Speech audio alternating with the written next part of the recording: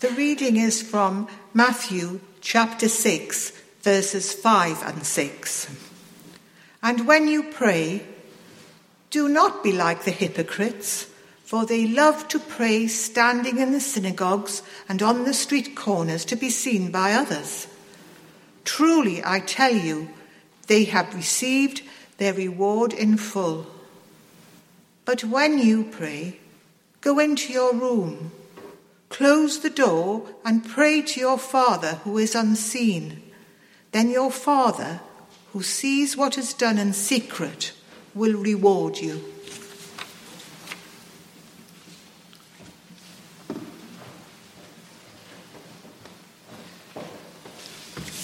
Well, good morning, everyone. It's lovely to see you this morning. This morning we are going to think about from God's Word how we can have an authentic prayer life. How can we have an authentic prayer life? We live in a very performative culture today. And what I mean by that is that for many people today, I think how we perform, that is, how we're perceived by other people, is just as important, sometimes more important, than what we're really like, or how we behave when we are on our own. So I think the obvious example here is social media, right? Social media is a performance. We put forward a version of ourselves, a portrayal of ourselves that we want the rest of the world to see. We post photos, we make comments, we share articles, and all of this is actually carefully curated by us to create a version of ourselves, hopefully in our eyes a better version of ourselves, that we can put out to the world that can see us. And so there's a real disconnect often between the online me and the real me.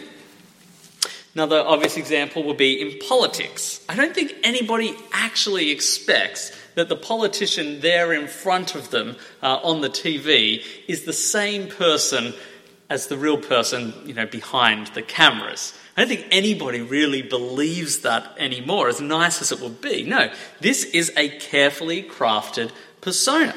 You have entire teams who devote their working lives to choosing the right words, the right clothing, the right ideas even, so that people will get on board and will vote for them.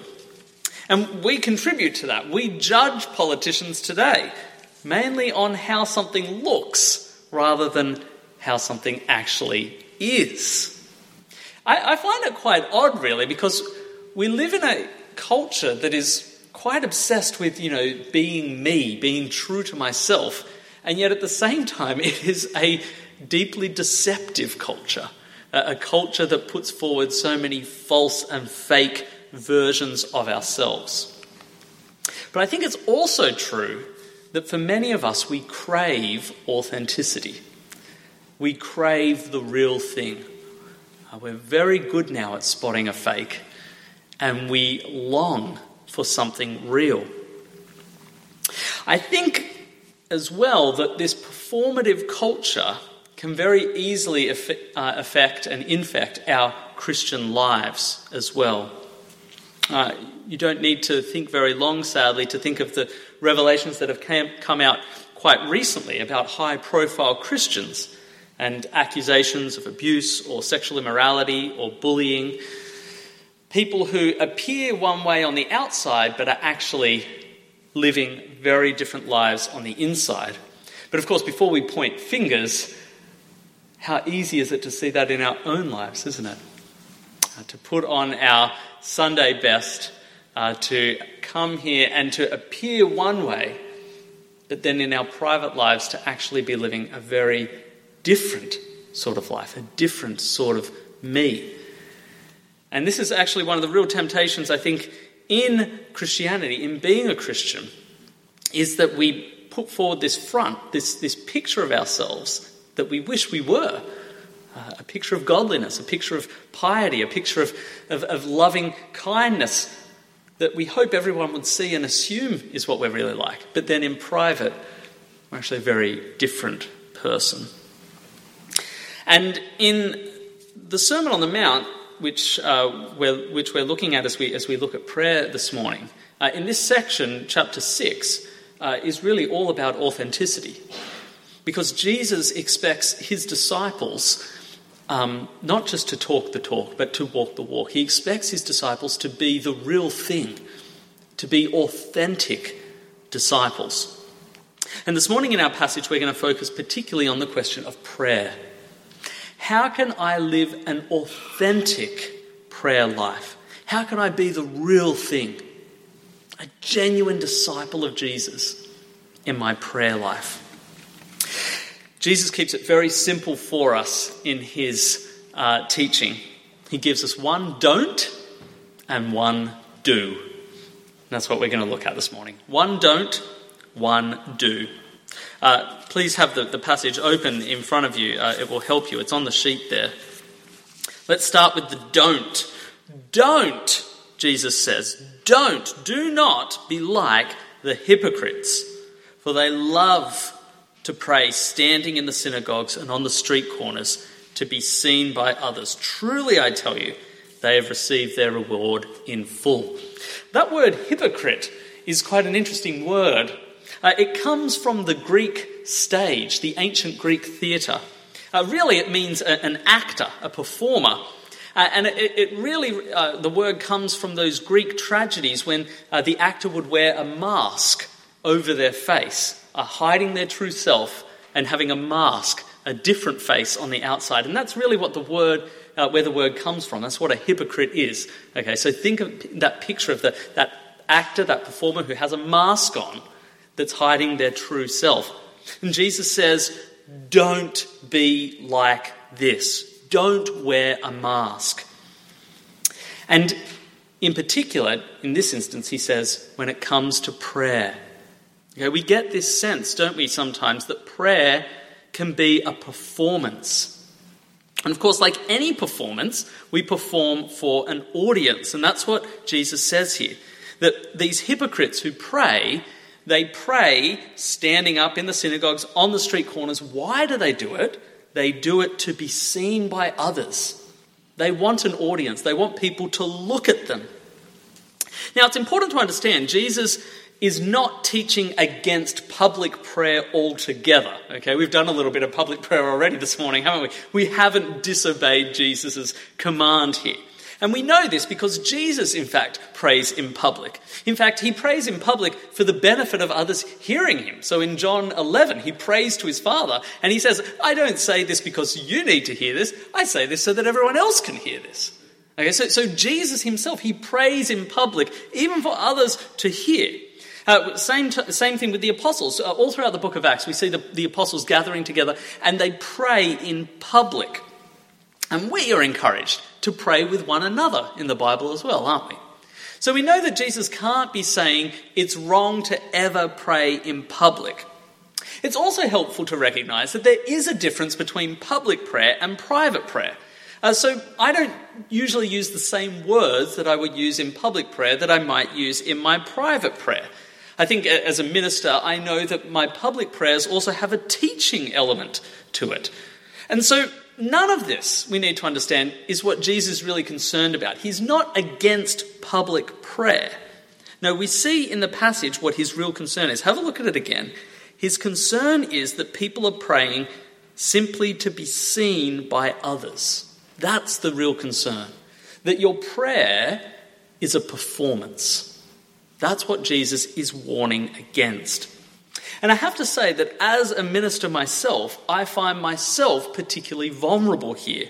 I think this is true of anybody who is in public ministry or who has some sort of leadership role here in the church, whether that is as a minister or whether you're a Sunday school teacher or whether you lead a home group or any sort of leadership role. I think you are particularly susceptible to this temptation. It's no coincidence that Jesus has on view here the religious leaders of the day, the people who stand in the synagogues. And I think that's because, as people in leadership, we are the ones who often do a lot of the public prayer. But also, people in leadership in the church are expected to behave in a certain way, aren't they? They're sort of put up there on the pedestal, and they're seen as that sort of, more godly, more pious sort of person. And you can feel that pressure, and so you think, well, I probably should act that way then, shouldn't I? And so there is that temptation that it becomes a performance, that I'm just doing this so that people will look at me, look at my prayers and think, that Tom, what a godly guy he is. He used some pretty big theological words in that prayer. He must be close to Jesus. And that's the temptation. But of course, it's not just people in leadership. Any Christian can be tempted to do this. And I think probably for most of us, the temptation will be in our home groups.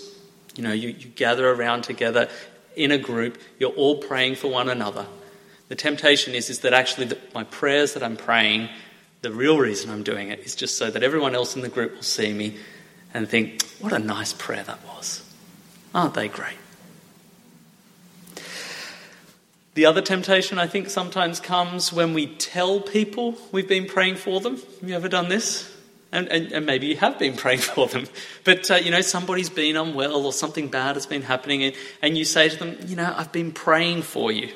I did it the other day. There was a dad at the school that my kids go to, and he's come down with COVID. And so I just sent a message to him to say, just to let you know, I've been praying for you. Now, is that wrong? No. It's good. It's a good thing to tell people that you're praying for them. It's really encouraging, especially actually if somebody is not a Christian like this guy was. It's great for them to know that I'm praying for them because he knows that I've got a relationship with God and that I care about him and that I'm actually asking God to look after him. They're all good things. But there's a temptation there, isn't there? That when I tell them that I'm praying for them, actually it's so that I can be seen as someone who prays. I remember a couple of years back in Australia, there were some really bad bushfires that were going on. And there was a church, not too far from our church, that put up a sign. And on the sign it said, "We are praying for those affected by the bushfire." That's a nice thing, isn't it? It's good. It's good that the community knows this is a church that prays. It's good that the church is actually praying for the people in the community. None of these things are bad things. But as I looked at the sign, I thought, there's a bit of a temptation there, isn't there? That actually the reason you put that up on the sign is to be seen as people who pray. There's a temptation there that it's not authentic now, and that actually this is a performance of Christianity. It's tricky, isn't it?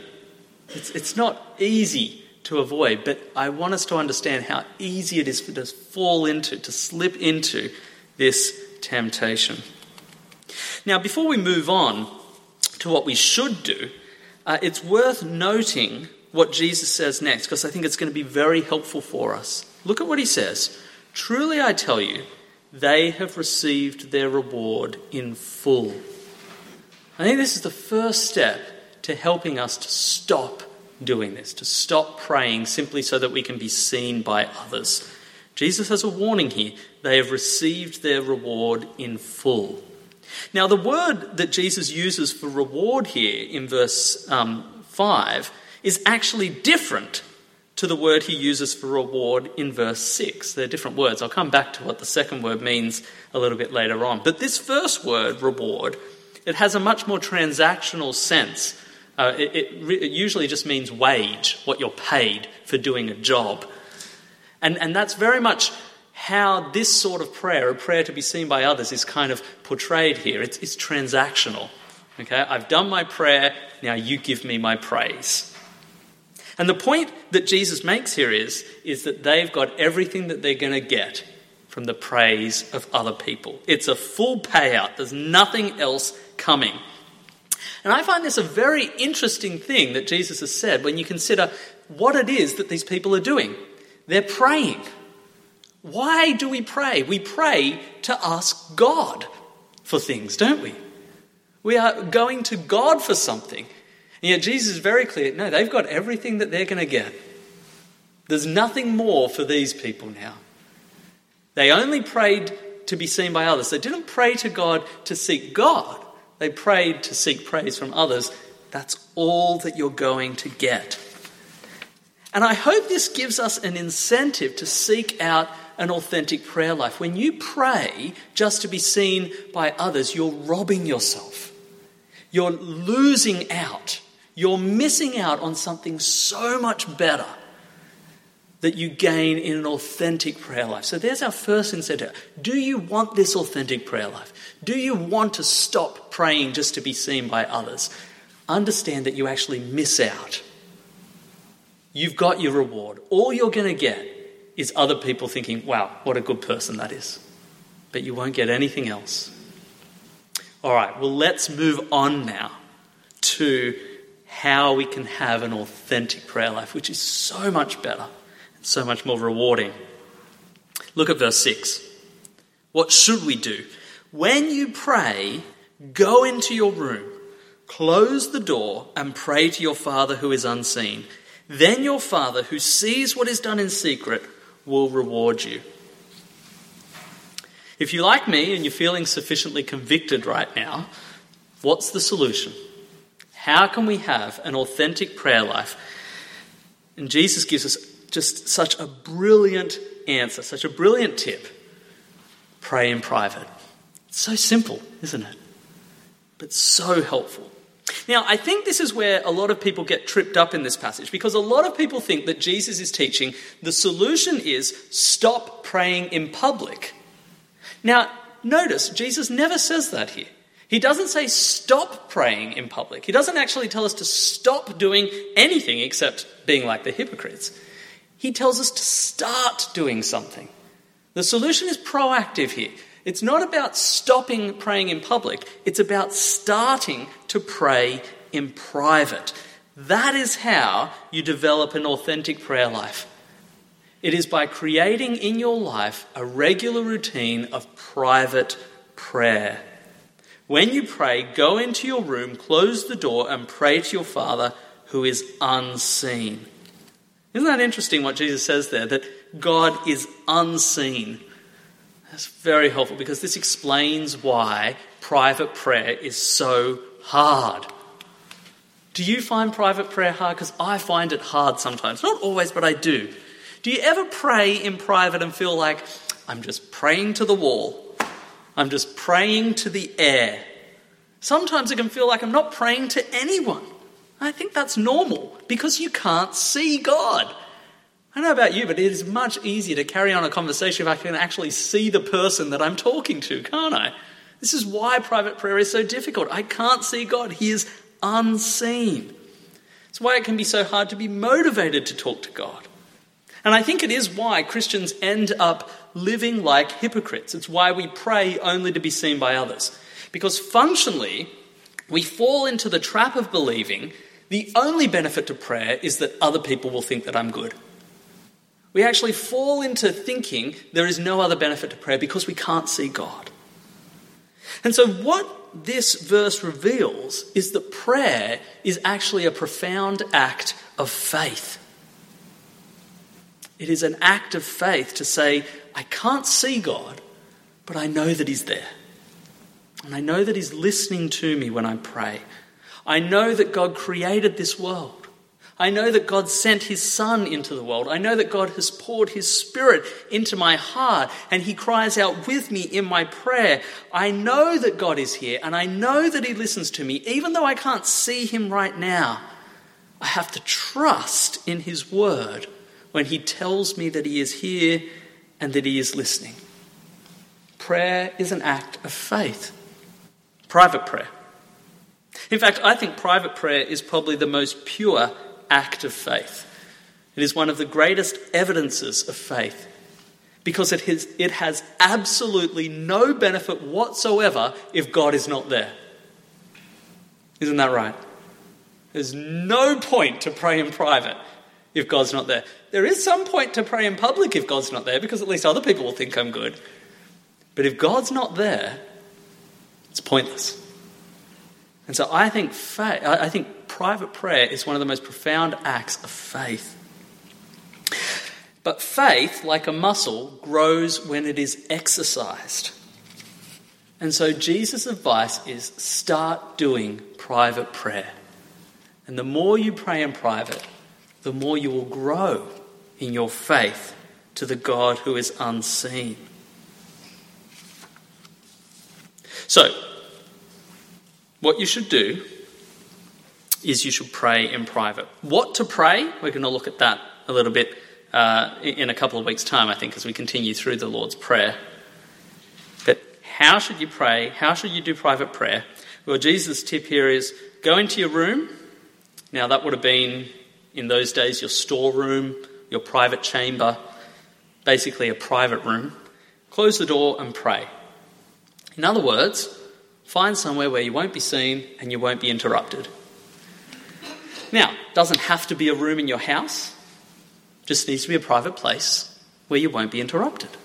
So let's think for a few minutes practically about where you are going to be doing your private prayer, if you don't do it already. Maybe there is a time or a place during the day in your house where you can get some privacy. Kitchen table early in the morning, maybe the conservatory in the afternoon when you get a little bit of sun. If, like me, you live in a madhouse and there is no way that you'll have any privacy whatsoever because you've got 3 little kids running around all the time, going outside the house for private prayer might actually be helpful. Now, you can pray in your head. It doesn't have to be out loud if you want to make sure people around you don't think you've gone insane. But if you can go to a place that's remote enough, it's even better to pray out loud. At least I find that, because then I concentrate more. When I pray in my head, I kind of lose track very quickly.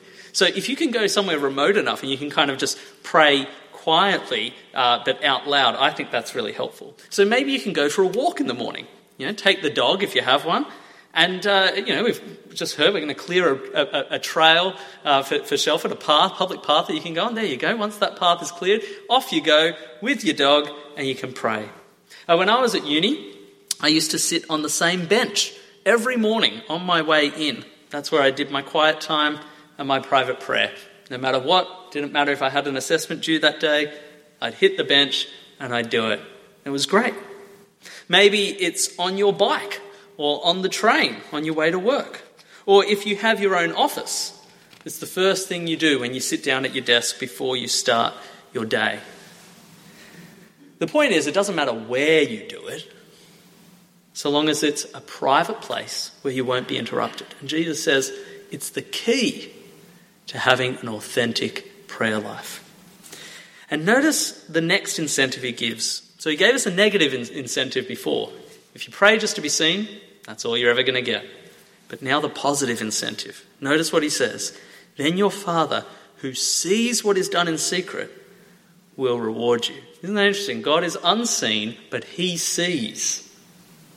You don't see him, but he sees you. And when he sees you, he will reward you. I think that we are very uncomfortable about the idea of God rewarding us. There's something about us that makes us feel like there's something wrong. We should just do it anyway without wanting to be rewarded. Maybe it's a British thing of doing your duty, But you have this sense in which I don't need to be rewarded. I should just get on and do with it. But actually, the Bible is quite big on this idea of reward, of being rewarded. And I think we actually do need to get over our sense of awkwardness about it, because understanding that God will reward you is a huge part of the motivation in a Christian life. Rewards are what motivate the hypocrites. They are praying for a reward. It's to be seen by others. And so if we want to move away from that, we need to exchange the reward that we're seeking. I don't want a reward from other people.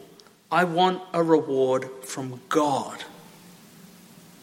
Now, what that reward is, we don't know. I think some people have suggested that it's praise from God, which I guess makes sense because what you're seeking is praise from man, and so you're exchanging that for praise from God. But we're not actually told what the reward is. I think, at the very least, what we can say is it's better. So if you think the reward of other people praising you is good and you really want it, just recognise there's something better that you're missing out on. Okay, God's reward, I guarantee, is better. And he promises that reward. And so this is our motivation. Now, as I said before, the word for reward in this verse is actually a different word to the one in verse 5. And it's an interesting word. It really has the sense of restoring or repaying or returning what is yours, almost meeting an outstanding debt. I think it's very interesting because the reason I think this word is used is because we have to wait for this reward from God. It's not instantaneous. The hypocrites get their reward straight away, don't they? If I pray in order to be seen, straight away, people love me, people think I'm great, I've got my reward.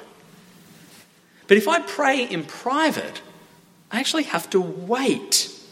There is a day that is yet to come when God rewards me for my prayer in private. It could be a very long time of waiting, a long time of not seeing, but a promise that God has given that one day I will be rewarded for my authentic prayer.